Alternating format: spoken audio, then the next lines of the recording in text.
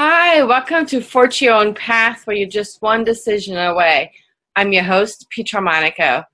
Today's question comes about, how to stay focused and reduce impulses to engage with things that are not helpful to your productivity.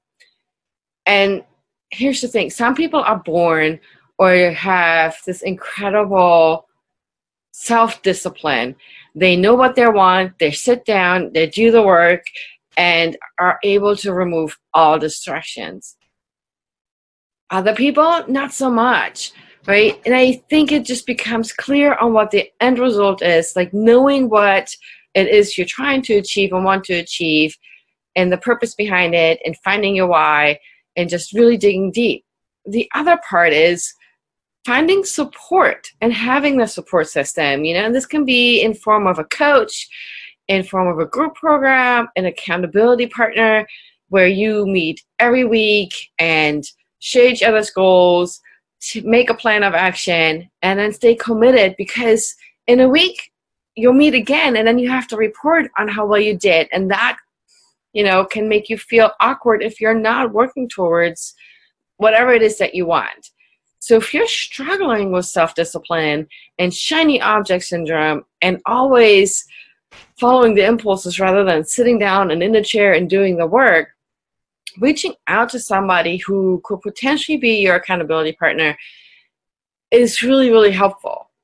I have an accountability partner I've been meeting with for close to 2 years, and it's amazing the things I've been able to achieve because of that.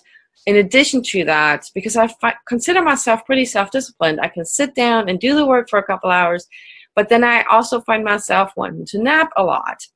But meeting with her for the last 2 years, I've been able to push myself just a little further, because she's able to help me create the space, be in the space with me, challenge me, ask the questions, and just support me for who I am, and understand that I sometimes come up with crazy ideas and I act impulsively on them when I'm not always thinking things through. But that said, we have the space where we're able to just be present and say, this is what I want, this is how I'm going to make it happen, and this is how you can support me.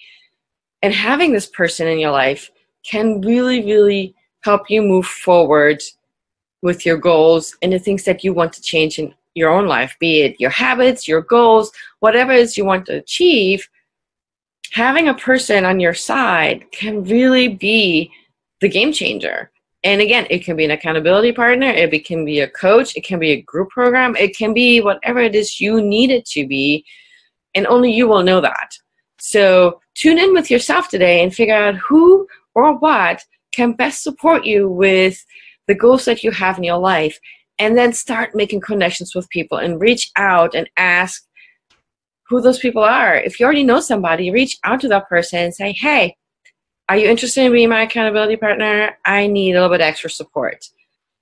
I hope you found this useful. If you want your questions answered, please visit my website at petramonaco.com, find the contact page, send me a message, and I will answer that in a future episode. Have a great day.